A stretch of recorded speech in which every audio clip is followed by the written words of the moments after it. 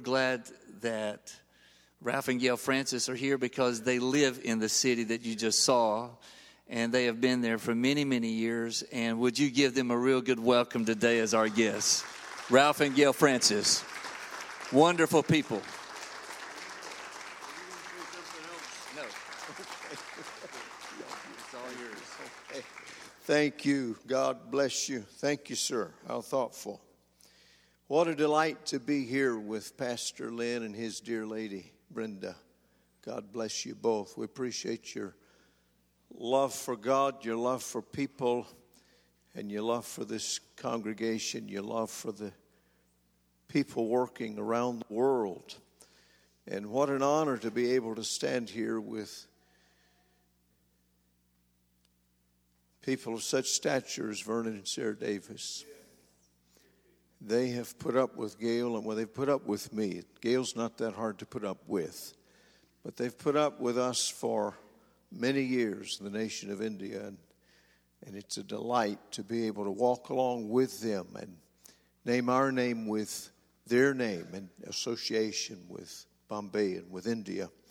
And thank you so much for being the standard that you are and have been for so many years, Brother Davis and Sister Davis, in the integrity and the righteousness of the kingdom of God. Amen. I think it'd be all right to give them a hand clap. Amen. Yeah. I know that they have their place here. I know they've established themselves among you, and you love them. Some of you have talked with me. Don't let them know that we converse, but some of you have talked with me before service and at other times that I visited about them. But always it's been with endearment and warmth and love, and I know that you appreciate having them here. My first wife is here sitting with the Davises. Gail, stand, let folk at least see you. She told me, she said, I'm just going to sit today. There are certain areas of some of the scenes that you were seeing on this screen this morning that I introduced Gail as my first wife, and I get a total different reaction than what you just gave. But she is quick to say, and the last. She's very scriptural. She says, I am the Alpha and Omega when it comes to marriage. And I appreciate her willingness to walk along with me and to be involved. And she took me to India, and it's just a delight to walk with her and experience the good things of God. She would let you know that was reversed, that actually she followed me, and we've walked through some times and places that she would rather have not been, but she's been there, and she's a trooper, and I'm grateful to have her as a part of my life. I stand here today in the presence of your pastor and other ministers who are in this service, and Brother Davis, and I feel like the fellow that made it to heaven, and he stood in the presence of a group talking about the Jonestown flood that he had survived. And in the group he was talking to was a fellow by the name of Noah. And that's kind of the way I feel today, if you're wondering how I'm feeling. But I want to just share something with you. You can turn your Bibles, if you have them, and would like to turn and read with me to Matthew chapter 22. Matthew chapter 22. K.K. Devaraj's name and voice came on that screen and over that audio sound just as that moments ago. And I may freeze also, it sounds like. But for years, the strength of K.K. Devaraj's life has been the streets and ministry to hurting and needy people. He has a passion for souls. And now the attention in many ways is turned to the brothels and endeavoring to rescue youngsters. I don't know what's on the video. I don't remember seeing that particular clip. But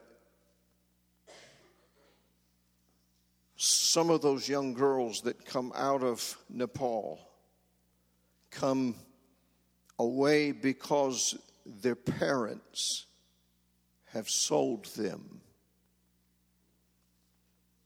They didn't sell them into the life of slavery that they ended up in.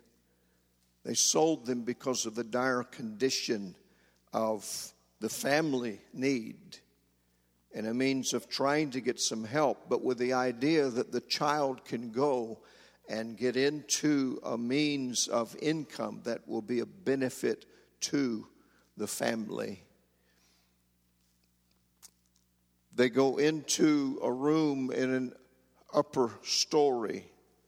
Brother and Sister Davis have been on that street in Kamatipura in Bombay, and you can look up above the ground floor level to what would be an attic, you would call it here, and little vents about maybe 6 inches by 12 inches in size with wire mesh over it is the only means of getting air and sunlight into that space. And you can see faces pressed up against that wire trying to get some air and some outside look at street below and movement of activity, because they're locked in there for sometimes up to 3 years until their will is broken and they submit to the life that they've been brought into. It's a very difficult thing. But God is working. God is touching lives. There are women that go regularly into that red light area. Frank and Lucy Baker are people that are a part of Restoration Outreach Church in Bombay.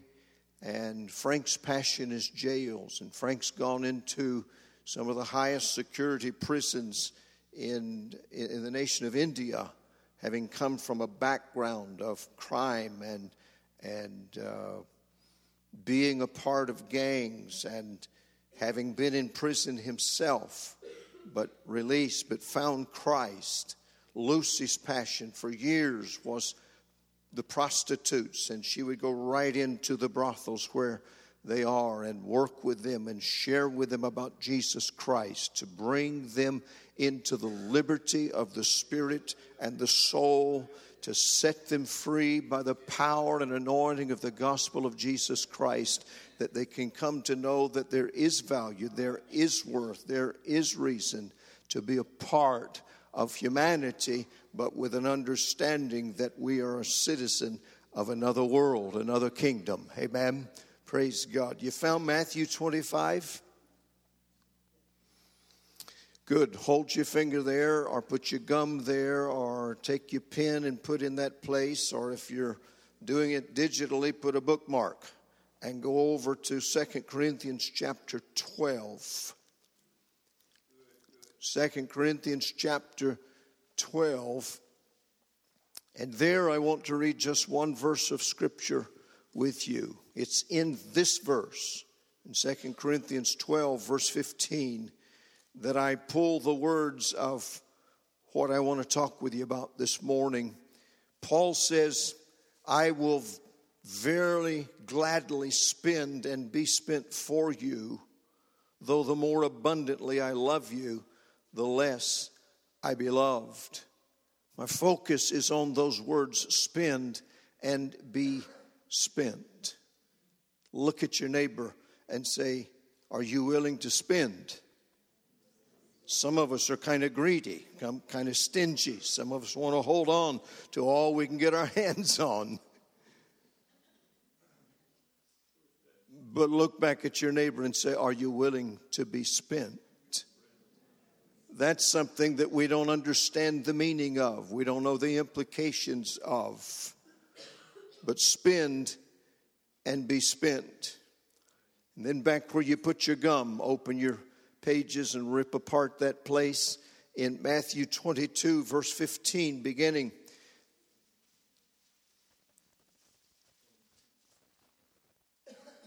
I'm going to read this particular passage in the NIV. Then the Pharisees went out and laid plans to trap him in his words. They sent their disciples to him along with the Herodians. Teacher, they said, we know you are a man of integrity and that you teach the way of God in accordance with the truth. You aren't swayed by men because you pay no attention to who they are. Tell us then, what is your opinion? Is it right to pay taxes to Caesar or not? But Jesus, knowing that their evil intent, said, you hypocrites, why are you trying to trap me? Show me the coin used for paying the tax. They brought him a denarius, and he asked them, whose portrait is this, and whose inscription? Caesar's, they replied. Then he said to them, give to Caesar what is Caesar's, and to God what is God's. And when they heard this, they were amazed. So they left him and went away. If you were to go and read in the context of the scriptures in Corinthians, where we read the one verse that Paul is sharing with the people of that congregation, you'd find that Paul was writing to them, doing something that he did not necessarily regularly do. He was blowing his own horn. He was championing his cause because he said, you haven't done what I deserve to have done. You have treated me as other men are treated, hirelings, wolves, seekers after their own gain. There are some that send in representatives in order to take from those who are being supposedly ministered to satisfy the goal and the desire of the one who sent that representative. Paul says, I'm not like that. I want you to understand that I have, in my life and in my ministry, for your sake and for your benefit, I have spent, and I have been willing to be spent in your behalf. There's a reason for that. Jesus, in this experience in Matthew chapter 22, Jesus is approached by those who were lawyers of his day, those who were very rigid in their outlook on life, those who were bound up in laws. And they came to him trying to trick him with their questions. We face trick questions often. It's like the man that was asked, have you stopped? He was talking to a counselor, and the counselor asked him, have you stopped beating your wife? It's a trick question. How do you answer it? If he says yes, it's an admission that he has been beating. If he says no, it's an admission he's beating her and will continue to beat her.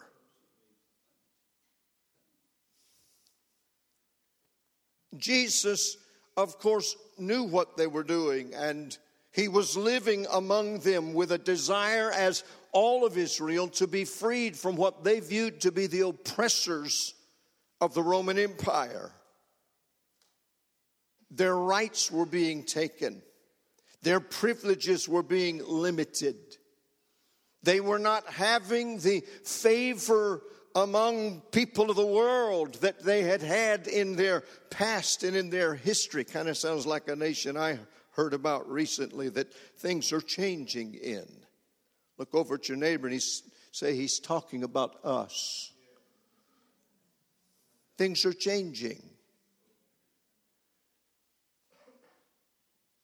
But Jesus came under the scrutiny of the trickery of these lawyers' questions, and you're familiar with this.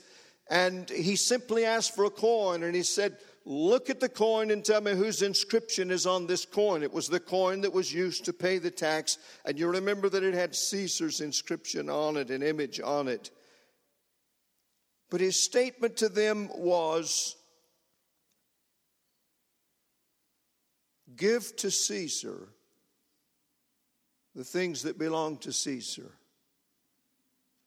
and give to God the things that belong to God. Let me remind you that in the book of Genesis chapter 1, verse 27, it says, so God created man in his own image. In the image of God created him, male and female. He created them. We are his because he made us in creation. We have his image stamped upon us. Look at your neighbor and tell them, you're not your own. I just remembered where I am. This is First Assembly. This is 11 o'clock morning worship, and we're very, supposed to be ordered and structured and dignified, and Pastor wants you to pay attention and be listening, and probably you don't talk much in 11 o'clock service, but, I'll be gone, and next week you can get back into the flow, but I've taught folk in Bombay in the church there, Restoration Outreach, to talk in church at appropriate times. And so I'm just taking my liberty and doing that today. Forgive me, Pastor, I didn't ask for permission before, but a theologian, a powerful man of God, and I apologize. I should have asked that and got approval. It's too late. I haven't been able to be here before. Probably won't get to come back now. But thank you for talking a little bit in church, but at the right time. But we belong to God. We're his. We're his because he's the creator. But in Romans 8:29, we're his because of redemption. Whom he did foreknow, he predestined to be conformed to the image of his Son, that we might be the firstborn among many brethren. We bear his image. We have his name. Revelation 22 verses 3 and 4, there shall be no more curse, but the throne of God the Lamb shall be in it, and his servants shall serve him, and they shall see his face, and his name shall be in their foreheads.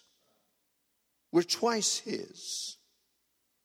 We have a responsibility to him. How many of you, I know we just received the offering, and you may not have anything left. You may be a good First Assembly giver. But have you got a dollar bill in your purse, in your wallet, in your pocket, wherever you keep your money? If you got a dollar bill, would you mind this is going to be totally different than you're accustomed to. We're not receiving a second offering, okay? Just relax. The guys have already turned the bags in. They're locked away. And we just for illustration. But you've got a dollar bill.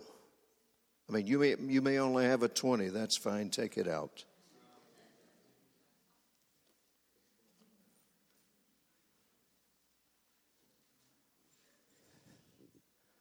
What can you do with it? What do you want to do with it? There are stores around, I remember, that have the word dollar associated some way with their name. I went in some since the few weeks I've been in the States, and I was expecting everything in there to be $1. I'd tell you what, you better look before you go to the register if all you've got's $1.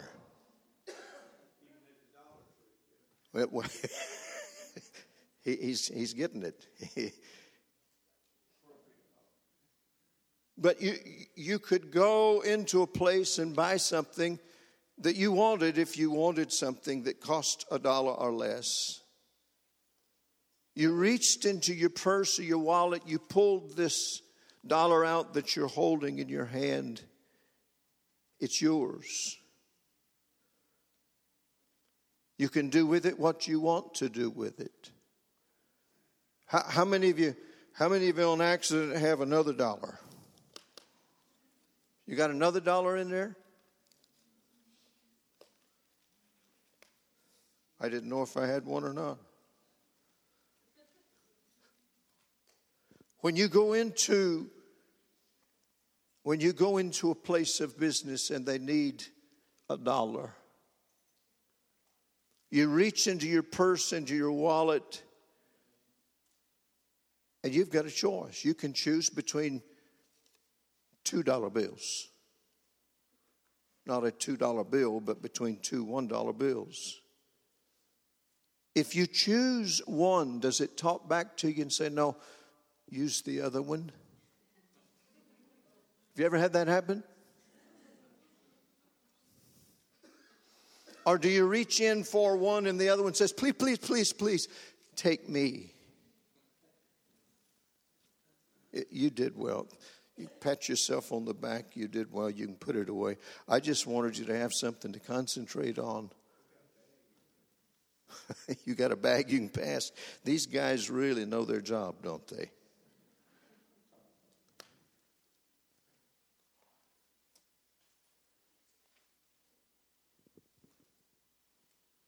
That dollar bill is yours. And you do with it whatever you want to do with it.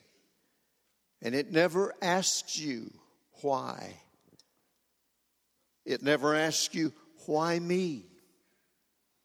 It never suggests, take that other one. It's yours. I'm endeavoring to make a point this morning. You and I belong to Him. It is not our privilege to ask Him why. It is our privilege to serve Him. It is our responsibility to be available to Him, to spend.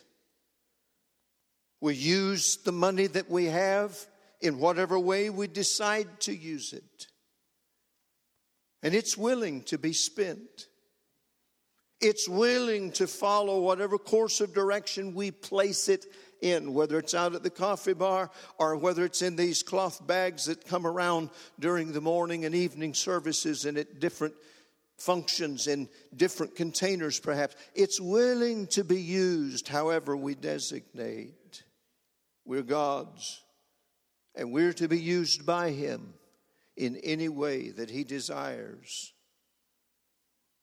I find in the church in America, and by the way, it's not so different around the world, but I find in the church in America that the church in America wants to be fulfilled. The church made up of people in America want to be successful. They want to be wealthy. They want to be healthy. They want to be popular. They want to have their families successful and blessed with things. They want to live in the best. They want to eat the best. They want to drive the best. They want to etc., etc., etc. But the church in America belongs to the Lord. Our measure is not with a church across town. Our measure is not even with the one sitting beside us, a part of this congregation, and what they attain and what they have. Our measure is between us, not as a congregation even and only, but our measure is between us as an individual and the Lord Jesus Christ. He came and was willing to be spent for you and for me.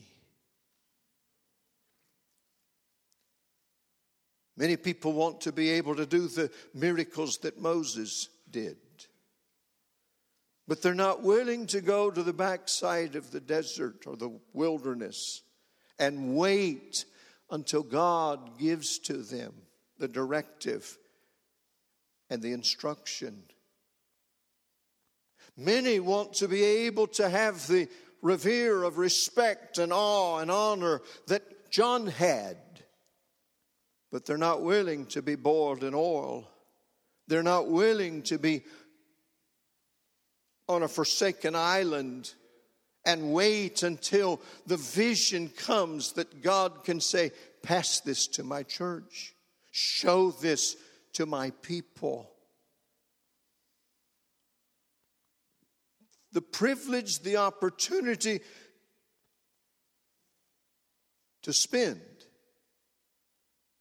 The responsibility to be able to assist in the kingdom of God, to be able to assist in a world around us, is a responsibility that is ours because we are His. We belong to Him.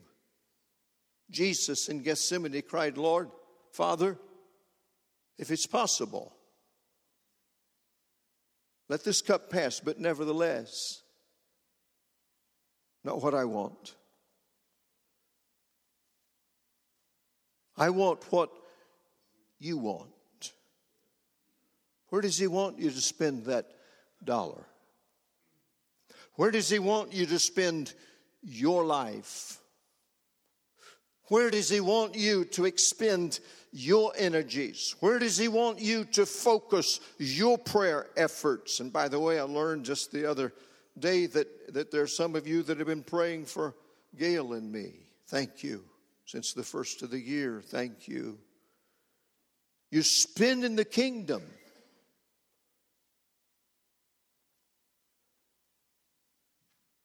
And if you spend in the kingdom, you get to be spent. If you have the opportunity to spend, and I'm not talking just about money. You have the responsibility and the privilege to be spent. And I believe that the degree that you are spent determines the degree which you can spend. I think the willingness that you have to be spent determines how much you can spend in the kingdom of God. You can count on God if God can count on you. You can expect God to break in if God can expect you to be faithful where He puts you. It's not my privilege or opportunity to question Him why. It's my privilege to serve Him where He places me. It's the opportunity that I have to be useful to Him in whatever way He sees that I need to be and can be useful. I think you cannot separate the resources and blessings from the task that God gives you. I think that to serve God allows the power of God to have a channel through which it can flow, and God can work to touch lives and bring change in others because you are in the place that God put you and wants you to be used by Him to touch somebody and impact them for something that may happen future in years that you won't ever even see.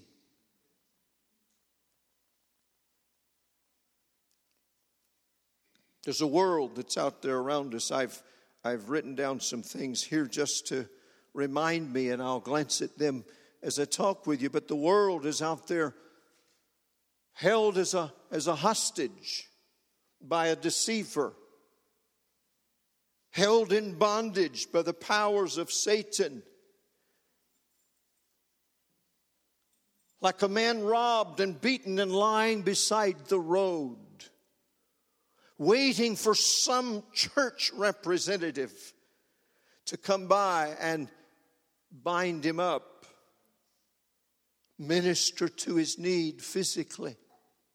The world is there like a man sitting or lying at a temple gate begging. Do you youngsters, have you heard that song? I heard somebody describe it the other day, and I haven't heard it, don't even know the title of it. It's about a young woman who has lived a loose life, and she's living just across the street from a big church building, and the people come and they go inside and they worship and they sing. You're familiar with the song I'm talking about? Oh dear, I'm off on deep water again. They don't know it.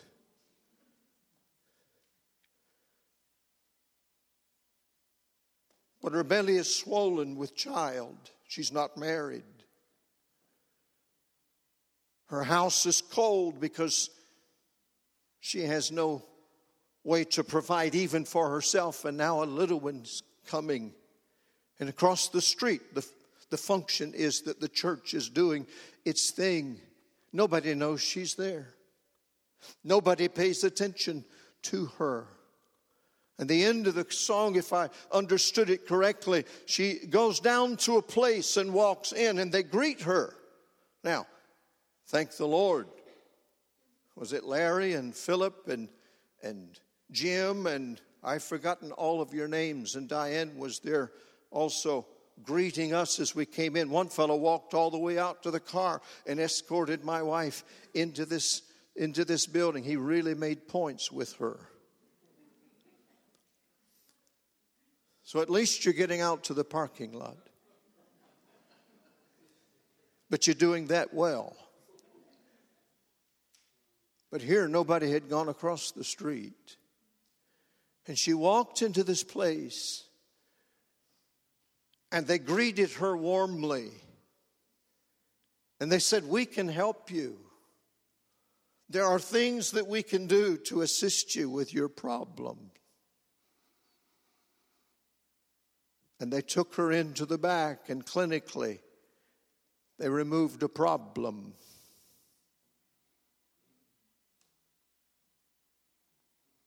And she went home from a place where she had felt accepted and the warmth of concern and interest. And she went back home. And across the street was the church.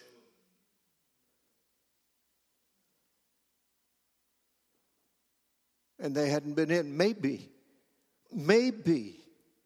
they will see her. Maybe they will take interest in her. A man lying at the gate of the temple, waiting for somebody to come by and say, "I'll give you what I've got in the name of Jesus." Willing to spend and be spent. The world is like the demoniac of Gadara, screaming and agonizing in tears and nakedness and crying out to and at Jesus, waiting for somebody to be able to free him from the chains. Not the chains that the town people from time to time put on his body. He could get rid of those. But to be freed from the chains, because Jesus said, "The anointing is upon me to set the captive free." That same anointing that came on Jesus has come on you. He talked about the anointing. He talked about the power, the signs, the wonders, the miracles. It's going to happen by you spending and being spent. Look at your neighbor and say, "You've got the same anointing Jesus had." The Holy Spirit of God descended upon him, a man born of a woman, to be used of God by the anointing of the Holy Spirit. That same anointing of the Holy Spirit has come upon you. What will you do with it? What are you doing with it? Are you willing to let him spend you where he wants you to be spent? No questions asked. The world's like a treasure in the field, just waiting to be found. The world is like a pearl of great price, waiting for the church to see her value and get involved. The world is like a woman with an issue of blood, trying to press through the crowd to touch the hem of his garment. The world is like people walking the broad road to destruction and ignoring the warning signs in life.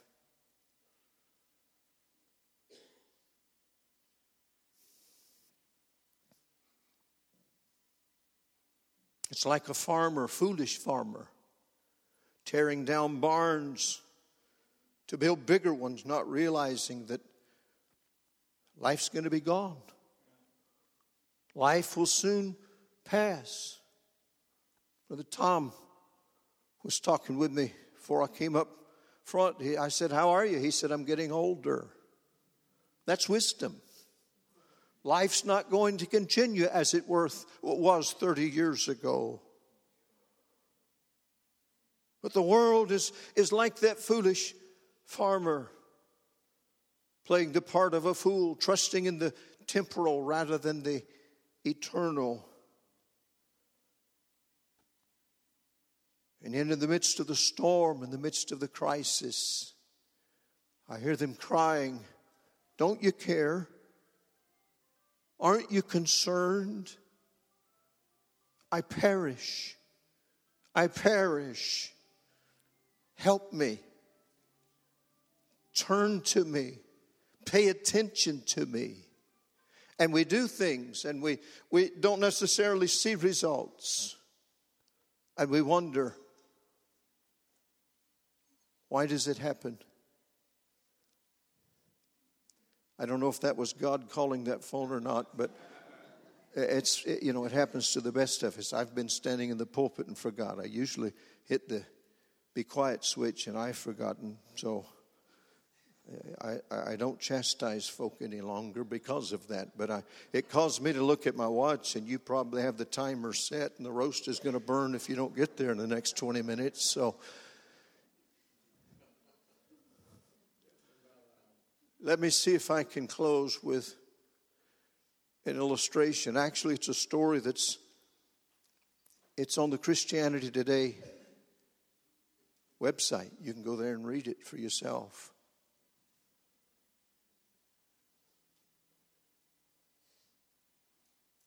J.W. Tucker had gone back into Central Africa to a place that came to be known as Zaire. It's gone through some name changes. It's the Congo. He's going back in for his 5th term.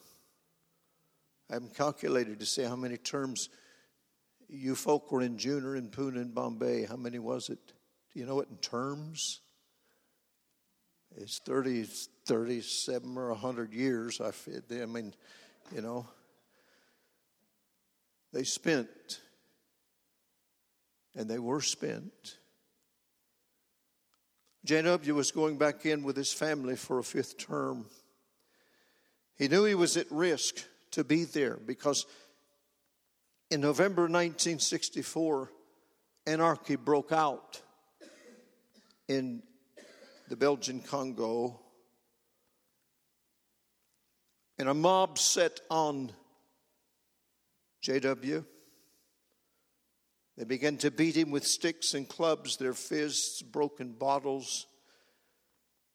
And the report says that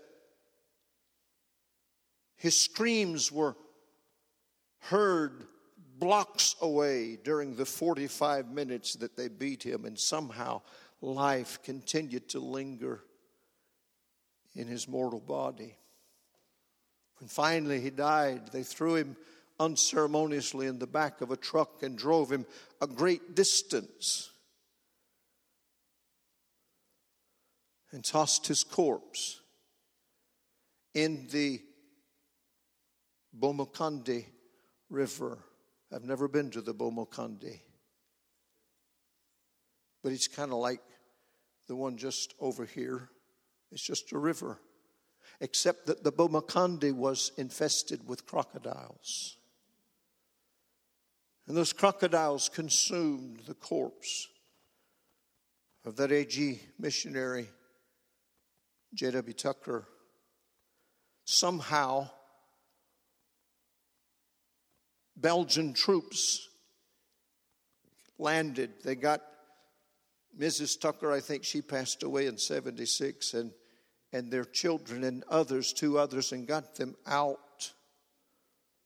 But they couldn't get to J.W. in time. The Bomokande River flows through the middle of the Mangbetu tribe. A people that effort had been made to reach with the gospel, but it had been spurned. It was like they were people who were determined, we're going to live in a state of heathenism and darkness and be content as we are. No one seemed to be able to penetrate. No one was able to reach them. The anarchy and the trouble that came into the Congo reached this area of Mangbetu. And the king of the Mangbetus, distressed that the trouble had come to him, and he appealed to the central government for assistance in Kinshasa. The response of the central government was to send a man who was a police officer known as the brigadier. The brigadier did not know Christ until 2 months before J.W. Tucker's murder. And 2 months before J.W.'s body was thrown to the crocodiles, he met the brigadier and introduced him to the Lord Jesus Christ. And the brigadier began to reach out to the kingdom of God and the Word of God and embrace Christ as his master and Lord. And he did what he could to impact this tribe of people, the Mangbetus, endeavoring to influence them with the message of Christ, and it just seemed to fall on deaf ears with them. And then he learned something about their heritage. He learned something of their traditions and their past. And he called for the king and the elders of the tribe to meet him at a particular time in a particular place. And he said, I want to tell you something. He said, some time ago a man was killed and his body was thrown into your river, the Bomokande River. The crocodiles in this river ate him up and his blood flowed in your river. Now, before he died, he left me this message. This message concerns God's Son, the Lord Jesus Christ, who came to this world to save people who were sinners. He died for the sins of the world, for my sins. I received this message, and it changed my life. Now, if this man, J.W. Tucker, were here today, he would tell you this same message. He's not here, but his message is the same. And because this is the message of the man, notice these words, whose blood flowed in your river, you must listen to my message. You see, the tradition was that if the blood of any man flows in our river, we must listen to his message. A silence gripped that meeting, and the Holy Spirit descended into that room. And grown men begin to weep and call on that brigadier, tell us how we can satisfy the message of this man. And God broke into a tribe of people whose tradition was to strong arm him and stiff arm him and say, away from us, we want nothing to do with you. But the love of God broke into their hearts. And today in the Congo, there are nearly 500,000 believers. There's 4,000 churches. There's over 4,000 pastors, because a man was willing to be spent for God without saying, what good will it do? What's it going to benefit me? You and I are challenged today to spend and be spent. Father, this is just normal Christian living, as I learned in this room in the Sunday school hour for this class. This is just who we are. We're not our own. We're bought with a price. And oh God, may we not be caught up with the ideology of what's called church today, that is just pointing to self and gratifying flesh. But may we learn that He who loved us gave Himself for us, that we might be free, that we might have life, that we might have hope. May we learn to praise You, as the psalmist said, not just in this room, but to praise You in our life, in our actions, in our attitudes, in every place that we are. For truly, Father, the time is short. Truly, the amount of opportunity that comes to our life is less and less than it ever has been. And we must do all that we can without asking the questions, what will I get out of this? How will it benefit me and mine? But to say, Lord, I am Yours and You are mine. Take me, make me, mold me, use me, spend me as You see fit, that I may bring honor, that I may bring glory to Your name. In Jesus' name I pray.